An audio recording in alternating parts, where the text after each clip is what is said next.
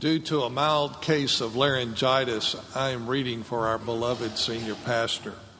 Today we're starting a study of the book of Micah. You can find it on page 776 in your pew Bibles. The word of the Lord that came to Micah of Moresheth in the days of Jotham, Ahaz, and Hezekiah, kings of Judah, which he saw concerning Samaria and Jerusalem. Hear, you peoples, all of you. Pay attention, O earth, and all that is in it, and let the Lord God be a witness against you, the Lord from his holy temple. For behold, the Lord is coming out of his place, and will come down and tread upon the high places of the earth, and the mountains will melt under him, and the valleys will split open like wax before the fire, like waters poured down a steep place. All this is for the transgression of Jacob and for the sins of the house of Israel. What is the transgression of Jacob? Is it not Samaria? And what is the high place of Judah? Is it not Jerusalem? Therefore I will make Samaria a heap in the open country, a place for planting vineyards, and I will pour down her stones into the valley and uncover her foundations. All her carved images shall be beaten to pieces, all her wages shall be burned with fire, and all her idols I will lay waste. For from the fee of a prostitute she gathered them, and to the fee of a prostitute they shall return. For this I will lament and wail. I will go stripped and naked. I will make lamentation like the jackals and mourning like the ostriches. For her wound is incurable, and it has come to Judah. It has reached to the gate of my people, to Jerusalem. Chapter 2. Woe to those who devise wickedness and work evil on their beds. When the morning dawns, they perform it, because it is in the power of their hands. They covet fields and seize them, and houses and take them away. They oppress a man and his house, a man and his inheritance. Therefore, thus says the Lord, behold, against this family I am devising disaster, from which you cannot remove your necks, and you shall not walk haughtily. For it will be a time of disaster. In that day they shall take up a taunt song against you and mourn bitterly, and say, we are utterly ruined. He changes the portion of my people, how he removes it from me. To an apostate he allots our fields. Therefore you will have none to cast the line by lot in the assembly of the Lord. Do not preach, thus they preach. One should not preach of such things. Disgrace will not overtake us. Should this be said, O house of Jacob?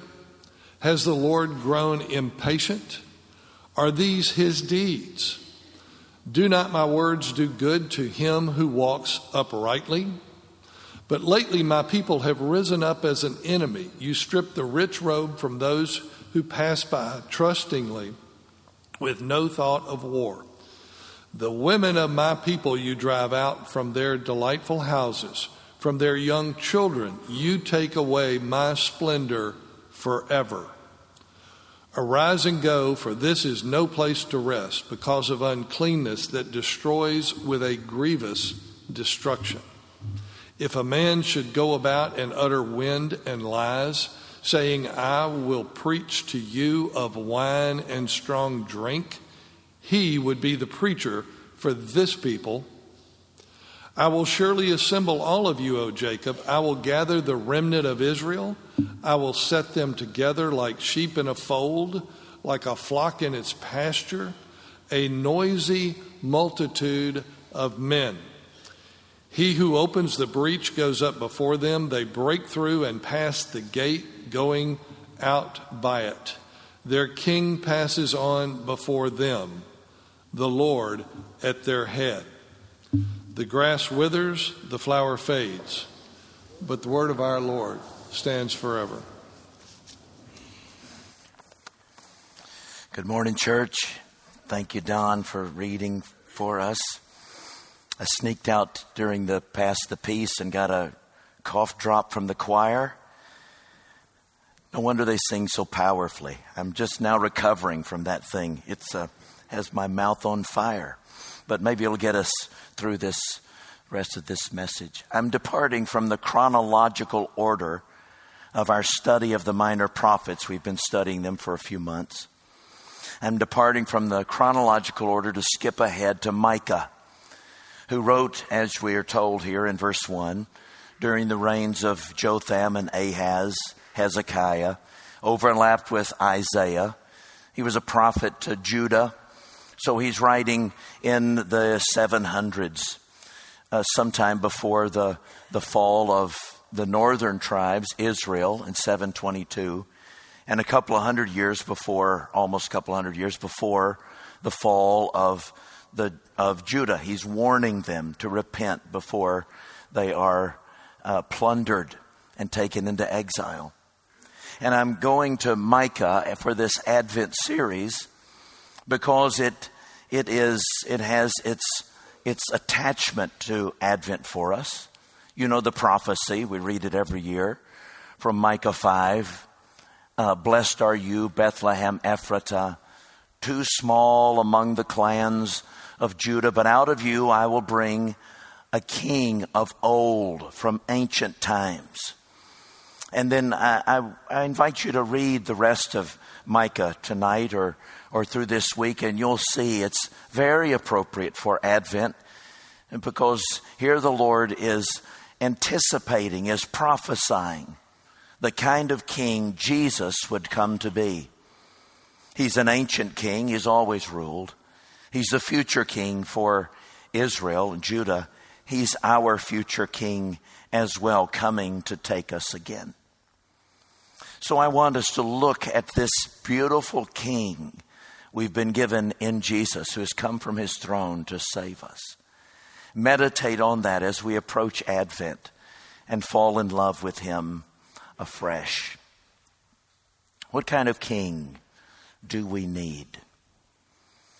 A number of years ago, friends of mine who were missionaries to England, they had gone there to be Presbyterian missionaries, to start Presbyterian churches and even a Presbyterian denomination, because Presbyterianism went extinct in the late 1700s. They raised up a whole new denomination. They told a story in one of their support letters that they wrote back to us. Told a story about one of their fellow church planters named Jeff, who planted a church in the southern part of England near the Isle of Wight. Jeff grew up in Buckingham Palace, not because he was royalty, but because his father was a grenadier for King George. Grenadier is sort of a secret service man protecting the king, accompanying the king. So Jeff and his sister would live in Buckingham Palace for most of the year. And then in the summers, they would go south and spend the time with their grandmother. So one summer, King George came down to Isle of Wight to participate in the Royal Regatta, sailing ships. And they were lined up. Jeff and his little sister ran up to the ropes that were marking off the place where the king would come up off of his yacht and to his carriage. And they were pressing in toward the rope so they could get a sight, yes, of the king, but also of their dad. There was, at the same time, lots of royalty watchers, and one who had made her life a vocation of being noticed by royalty. So she muscled her way into the front, saw these little kids up against the ropes, moved them out of the way, and positioned herself strategically to be noticed by King George. Well, he did notice her because of her rude actions, and he stopped. Well, her dream had come true. She almost swooned. But then he knelt down and he spoke to the children, to Jeff and his sister. And he said, "Your father will be along in just a minute." He got up and walked away. Well, she was angry. She turned to these kids and said, "Who are you that you would be noticed by the king?" And before they could answer, the king also heard those words. So he turned on heel and he came back and he looked her in the eye and he said, "Because we live in the same house together." Who could help but love a king like that? A king who would stoop down and notice children of one of the attendants that he could easily look over, but to notice them in the first place. And then would also come and advocate for them and give a buffer against this bullying woman. Well, how much more do we have a king who is irresistible, or should be irresistible to love, who should be irresistible to submit to, than this King Jesus? And there are various aspects of his kingship that we'll notice as we study through Micah. But this morning I want you to see that he's a shepherd king. It's just the kind of king we need. A shepherd king. One who will deliver us from not only the enemies of Micah's people, but we share the same enemies. Those enemies are self-centeredness, self-centered worship in particular. Self-centered society, selfish society around us. And then I've changed the third point to sinister enemies, sinister rulers. Let's think about the first one. We need a king who will shepherd us out and away from our enemy, which is our own self-centered worship. This isn't a new theme to us. We've seen this theme in the other prophets that we've studied. In fact, it's all over the Bible. Every sin, every departure from walking with the Lord is ultimately an act of self-centered worship. It's always a default in worship, a failure to see the beauty and the superiority, the greatness, the wonder, the grace of our great God manifested in Jesus Christ. It's no less true here in Micah. At the root of all their sins is self-centered worship. Now, sometimes preachers talk about idols. They address our idols. We have our idols. But, I think that's sometimes hard for us to process as modern people. We think, I don't have any graven images, so that's not applicable to me. But we all know what selfishness is. And we all know what being self-centered is. And that is what Micah is addressing in these people. The reason they're being apathetic toward the poor, the disenfranchised, the distressed, the oppressed. The reason they're being cruel and insensitive to one another.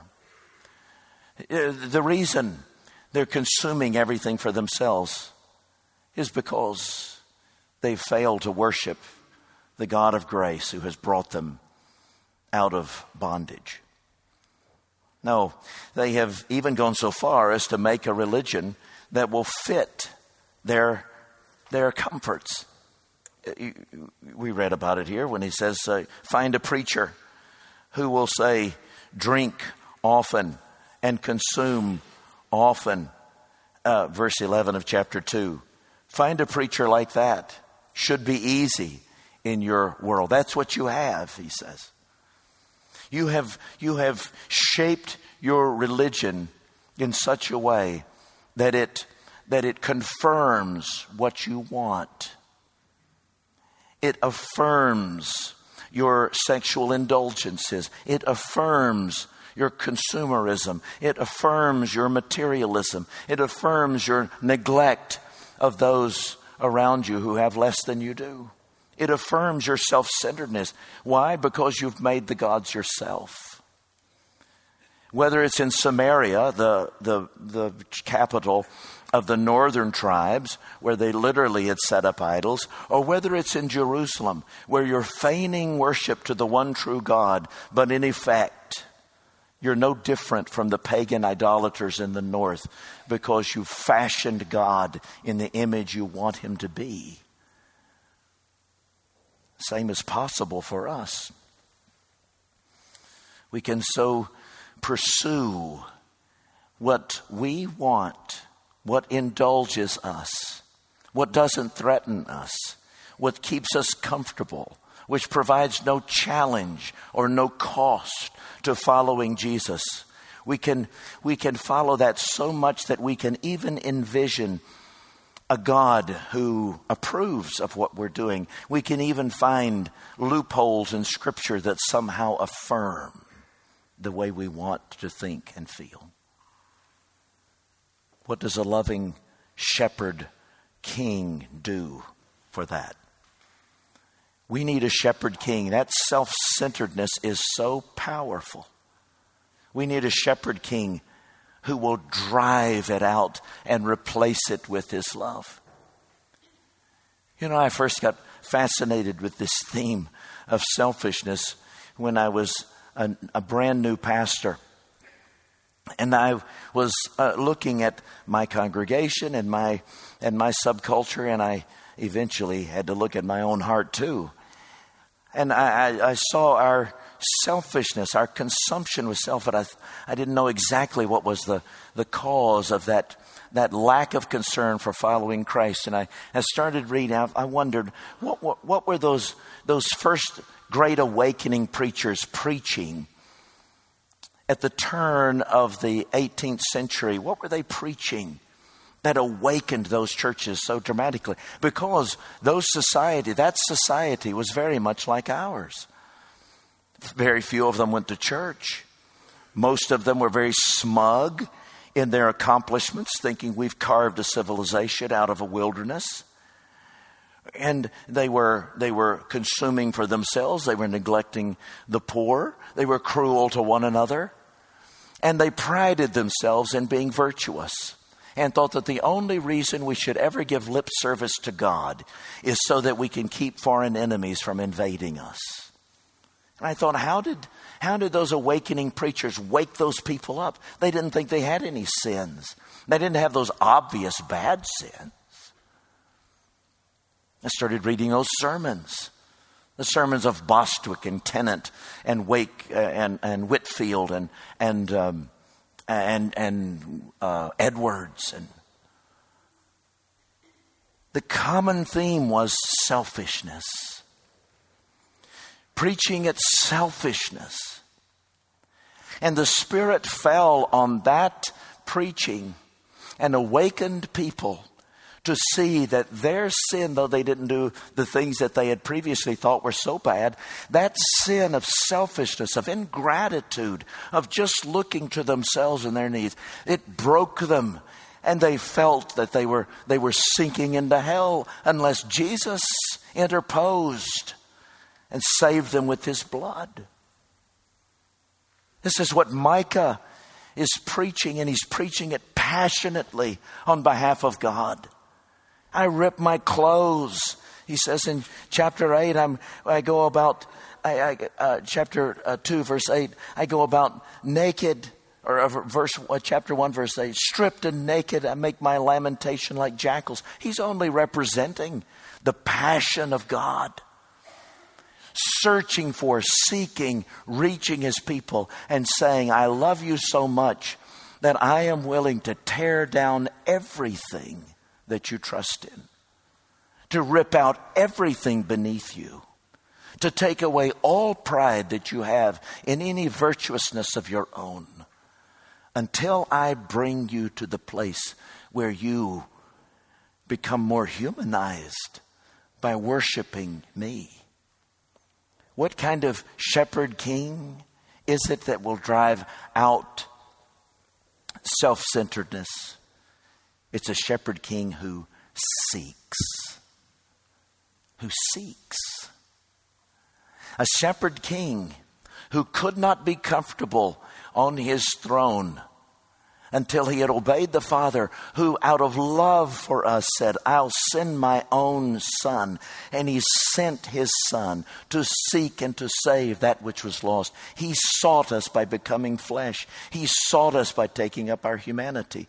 He sought us all the way to the cross. He sought us into hell. He sought us in his ascent. And he continues to seek us with his wounds from the right hand of the Father. It's that seeking grace, despite how many times we push him away. How much we try to worship ourselves or make life about ourselves. It's that seeking grace that should melt our hearts. I thought about an image earlier this morning from the autobiography of John G. Paton. He was a famous missionary to the New Hebrides of the day. Now it's Vanuatu. And those people were thought to be headhunters and cannibals of the day. He took the gospel to them. In his autobiography, he describes the way he was reared so lovingly by his mother and father. And then he comes all the way to the time and he goes off to university in Glasgow, which was a 40-mile walk just to the train station to take the train. And his father walked him the first 6 miles of that journey. His father was an old man by then. White flowing hair, he said. Head uncovered, hat in hand. Their hearts were so moved that they couldn't really speak to each other. His father was moving his lips, praying for his son with every step. Then they came to the place where they were going to part ways, and the road took a bend. So he said, we bid each other adieu. And then I dashed off. He said, I dashed off around the corner. And when he thought that he was out of the sight of his father, he climbed a dike or a levee. And he escaped on the other side and just cried his eyes out. After he got himself together a bit, he climbed back up the dike, only to spot his father climbing the dike looking for him. His dad was peering down the lane to try to see where his son had gone. He disappeared, and then he thought he would climb over the dike and see if he was on the other side. But John Paton hid. His father, not seeing him, tears in his eyes, turned and went back home, realizing he would probably never see his son again. This is the way Paton reflects on that experience.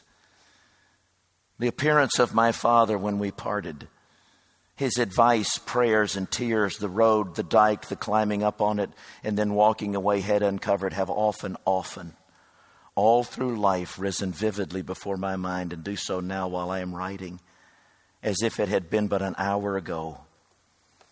In my earlier years, particularly when exposed to many temptations, his parting form rose before me as that of a guardian angel. It is no Pharisaism, but deep gratitude which makes me here testify that the memory of that scene not only helped by God's grace to keep me pure from the prevailing sins, but also stimulated me in all my studies that I might not fall short of his hopes in all my Christian duties, that I might follow his shining example. What kind of love drives out self-centered worship? It's the love of a seeking shepherd king. What kind of king do we need to save us from a selfish society? We need a king who is not only seeking, but a king who is advocating. A king whose love we see goes after the most vulnerable of society. A king who has mercy on widows and orphans, on the poor. And when his love gets hold of his people, it causes them to be the same. And we've lost so much of the power of the application of these minor prophets because they can be threatening to us, because they can make us uncomfortable. As I've said before, they're very nosy.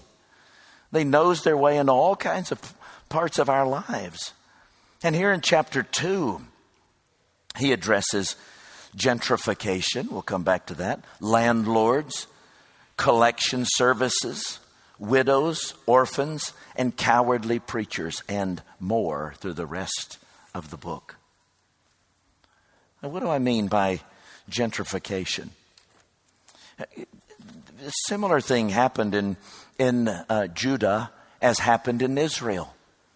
As they experienced some peace under King Uzziah, they were able to build up their economy.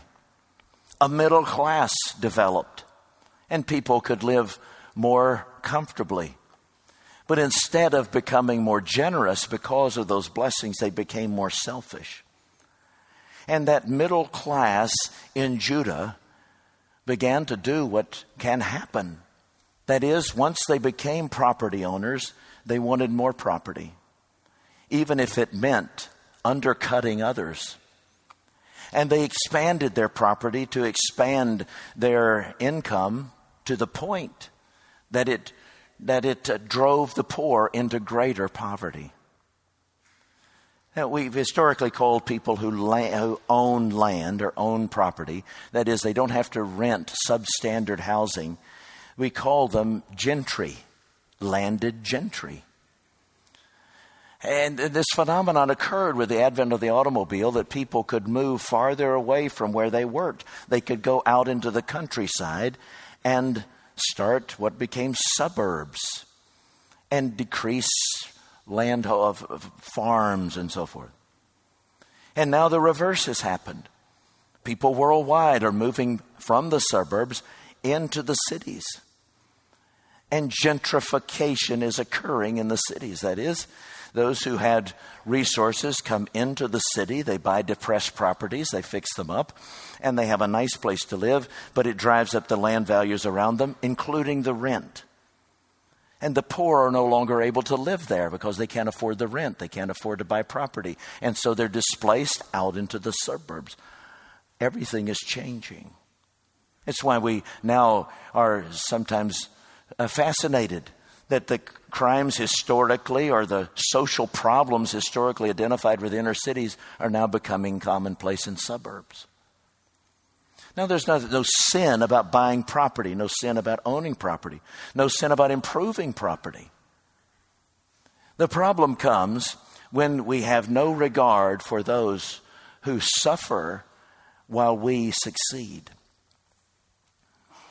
So, a new term, to me anyway, was taught to me by a man named Bob Lupton. He's discipled several of us in this congregation and throughout this city, throughout the country. Bob Lupton left Vietnam at the end of the war, and he said he moved to a new Vietnam in East Lake, around East Lake Country Club, Decatur area of Georgia, of Atlanta.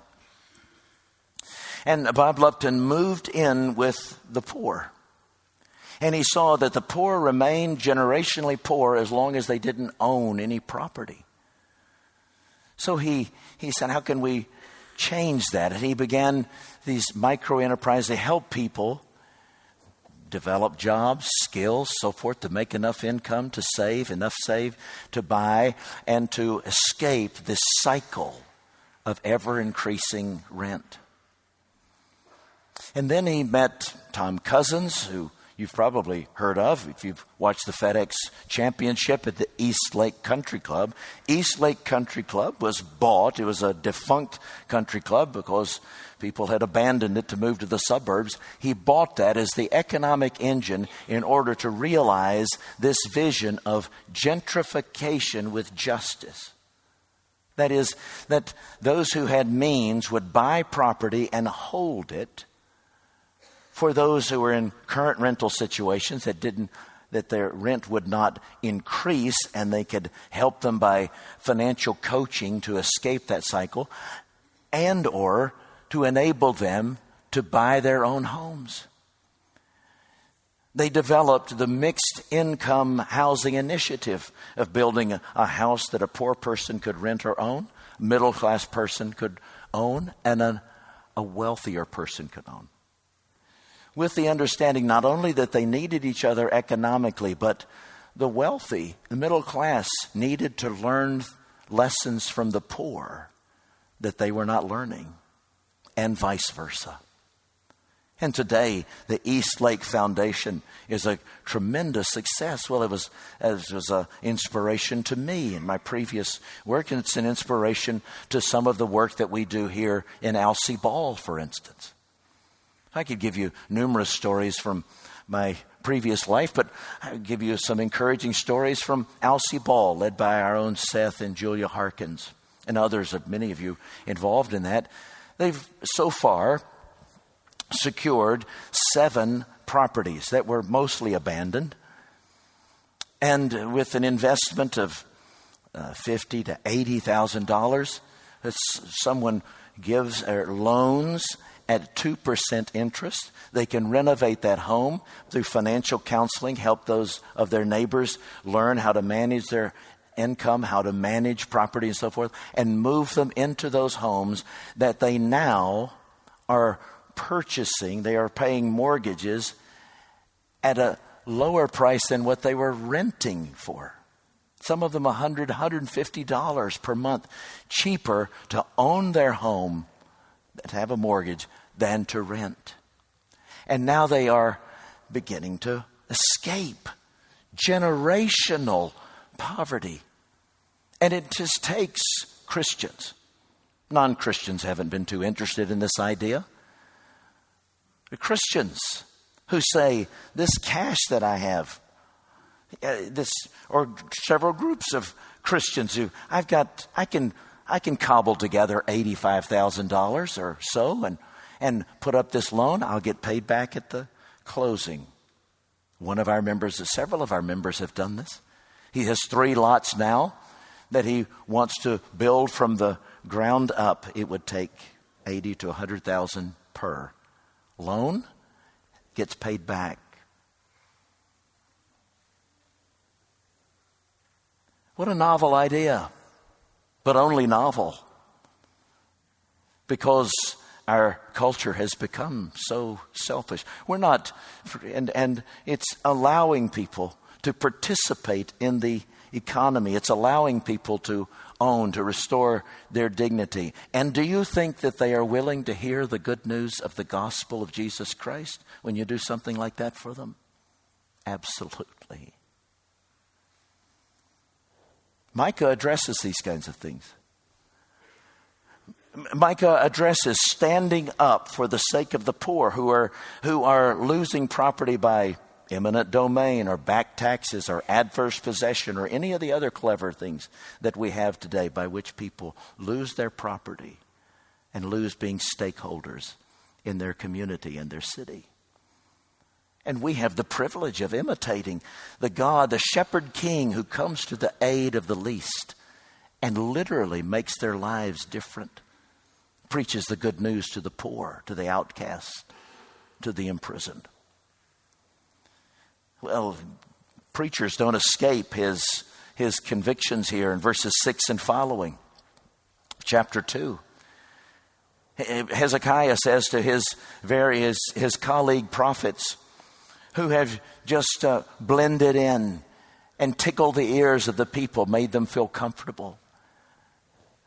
And he says, we must preach the truth that sets prisoners free, that brings the good news of the kingdom to bear presently.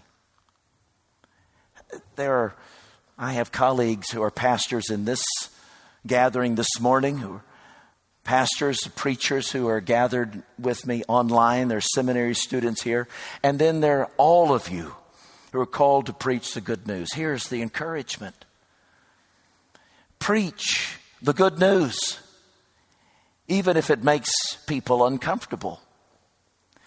Even if you get accused, as we have been, from the far right, from the far left. You're called woke or a social gospel preacher.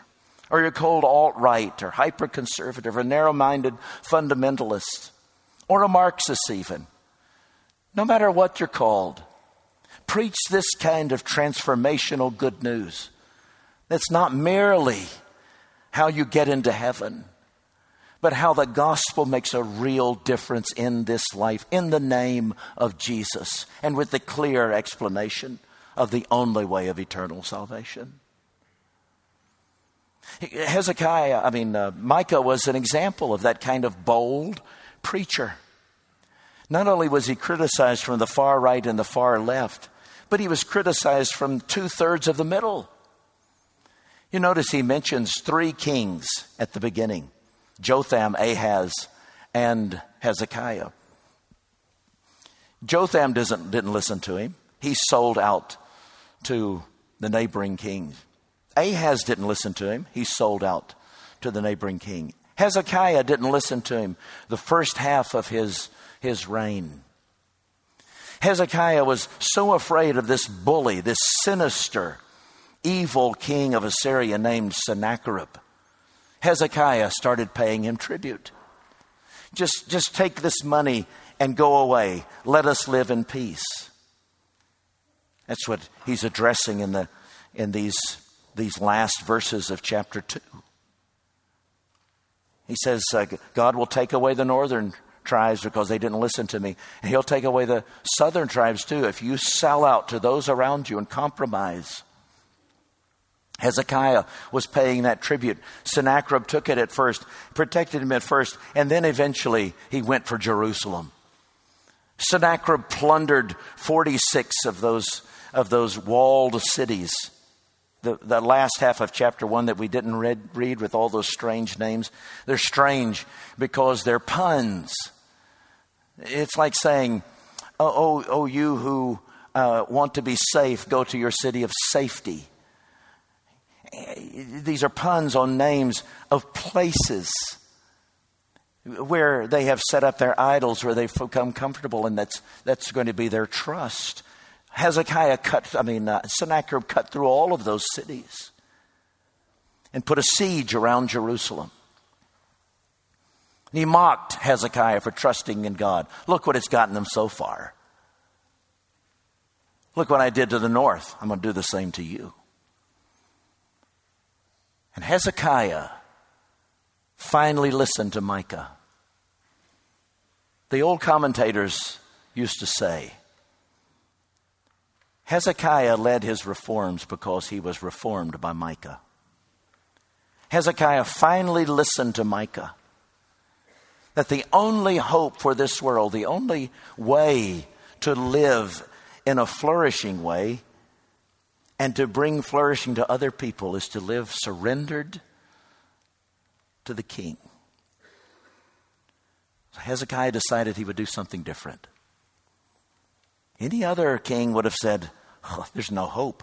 We're surrounded. He's going to just take the money and get out of here. Hezekiah didn't. Hezekiah finally listened to Micah. He went into his prayer closet. And he spread out the matter before the Lord, the historical books tell us. And then he went to sleep. And the next morning, they got up and looked over the wall. And all the Assyrians, the Bible says, 2 Kings 19, all the Assyrians woke up dead. 185,000 of them. The second greatest redemptive act in the Old Testament next to Egypt, and constantly alluded to as proving that God is the God who seeks and he advocates for the least. And with him, he is always a majority against any sinister foe. And Hezekiah went on to reform his city. And Hezekiah remains in the annals of heroic literature in the Bible today. Because he did not give in to his self-centeredness. He did not give in to his selfish society running for shelter. But he dared to submit himself to the Lord in such a way that the Lord would get a name for himself. It is our privilege to respond to the gospel like that. to say this King Jesus who has come did not come merely to make me comfortable, but came to make me one who shares with him the privilege of preaching the good news to the poor, to the blind, to the imprisoned, to the outcast, to the widow, to the orphan, to the lost, to declare the year of Jubilee, a King who has come and is coming again. Let's pray together.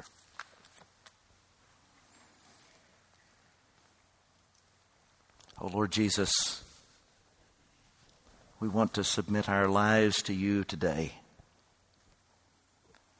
that we would not be ordinary people, that we would no longer be ordinary Christians, but we would submit ourselves and every part of ourselves to you in such a way that unbelievers are astonished and see good works, and then in turn glorify our Father in heaven by embracing our Savior too. In Jesus' name we pray. God's people said, amen.